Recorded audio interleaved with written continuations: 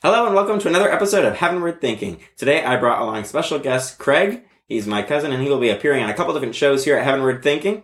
Today we're going to be talking about Philippians chapter 2. We mentioned this briefly last week in the 2 Minutes with Tim episode, and we're going to dive into it a little bit more in depth this week. So I'm going to read from Philippians chapter 2 starting in verse 1.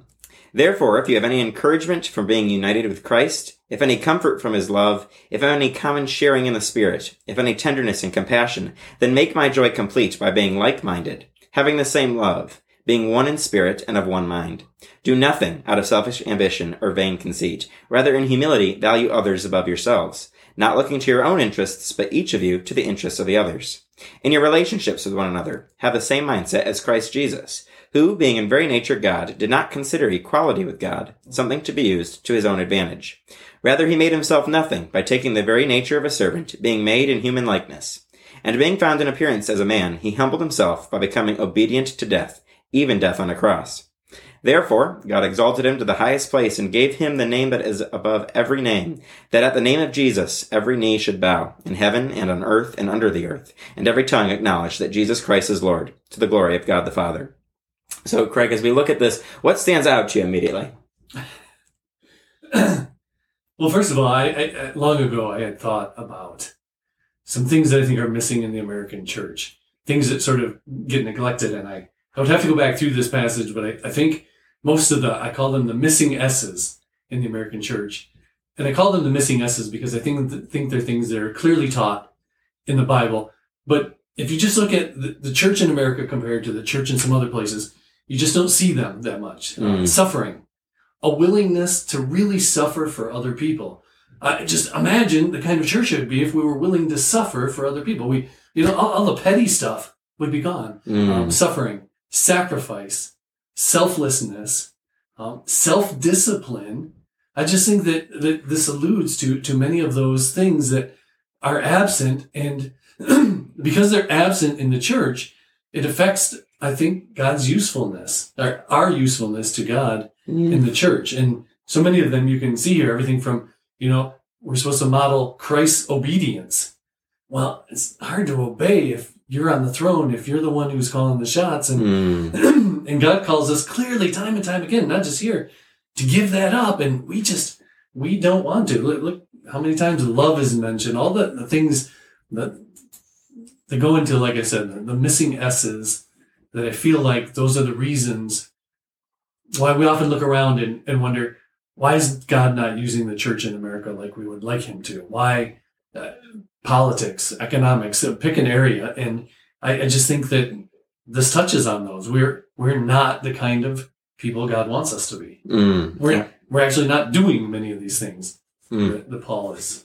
Absolutely. Yeah, I think we can see, as you said, all those missing S's, that we can see all of that here in this example that we're supposed to be modeling of Jesus Christ. And he lays it out step by step of all the things Jesus did for us. And we're supposed to model that same thing in our relationships for other people. And I think as Christians, we don't often spend enough time thinking about this passage and how we are called to lay down our lives for our brothers and sisters in Christ, for other people. We're supposed to put them above ourselves. And we've created this American version of Christianity where it's all about us, all about our own families, all about our own friends, our own selves. And we put all of our needs, all of our wants above other people, when we're clearly told to do the opposite in this passage. And we're supposed to be selfless instead of being selfish. And certainly this past year in the pandemic, we've been trained to rethink and to focus on ourselves. We're all about selfishness in this time of pandemic. Do what's best for you. Think about yourself. And really, we're supposed to be thinking about other people as Jesus did. He gave up everything, sacrificed everything. And in love, he laid down his life for us so that we could have a relationship with God the Father and to be saved. So as we're taking some stuff away from this section, I think it's so important, as you said, to really consider those missing S's and get back to a true version of Christianity where we're modeling what Christ did for us and his example. How can we as Christians start to do some of those things that you're talking about? How can we start to apply this to our own lives in a very practical way? Well, I start with verse 7. I mean, you only need 2 words and you can work on those for the rest of your life, right? And I think you touched on an important point, that not just the pandemic, but so much of our culture has trained us, even more so in the last year and a half, to just take care of yourself. And I'm not denying that there's a place for some self-care, but you don't see a lot of self-care in this passage. What you see is Jesus emptied himself. You want a place to start? Start today, start tonight, start right now, start tomorrow morning. Check every one of your decisions. Am I doing this for myself, or am I doing this for other people? Make it a habit. Take a little notebook. We make literally hundreds of decisions in a typical day. So it's going to be a little tedious. So start out with some of the main ones. Like, how many of your arguments at home, how many of the conflicts at work is because you didn't get your way? My rights. I deserve this.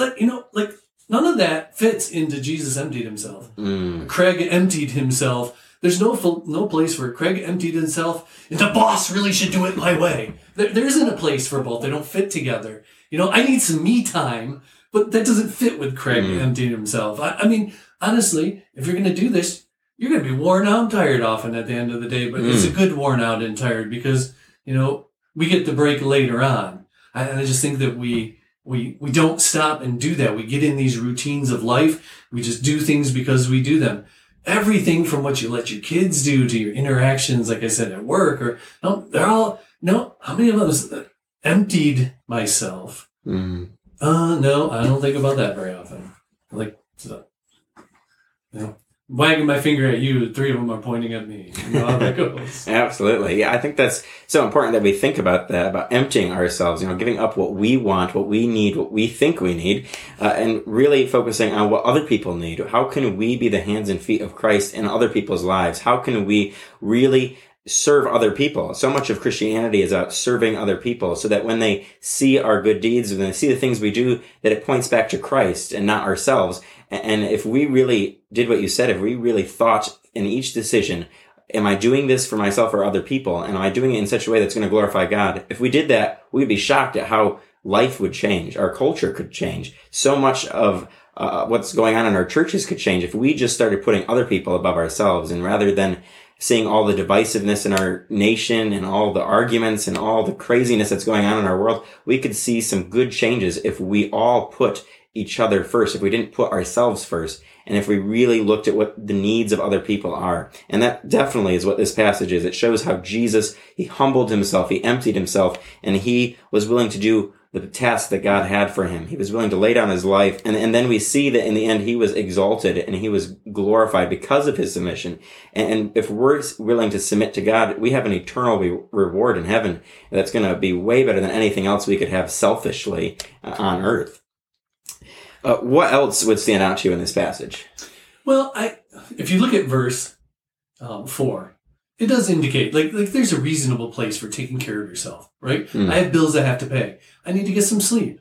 I need to eat now and then, right? So there's a place, and notice says, do not merely look out for your own personal interests, but also for the interests of others. So that's, there's a place where you can probably abuse this, certainly on either extreme. I remember I read long ago, there is a famous saint somewhere who basically found a pillar and sat on that pillar and lived there for 20 years. He didn't get off the pillar.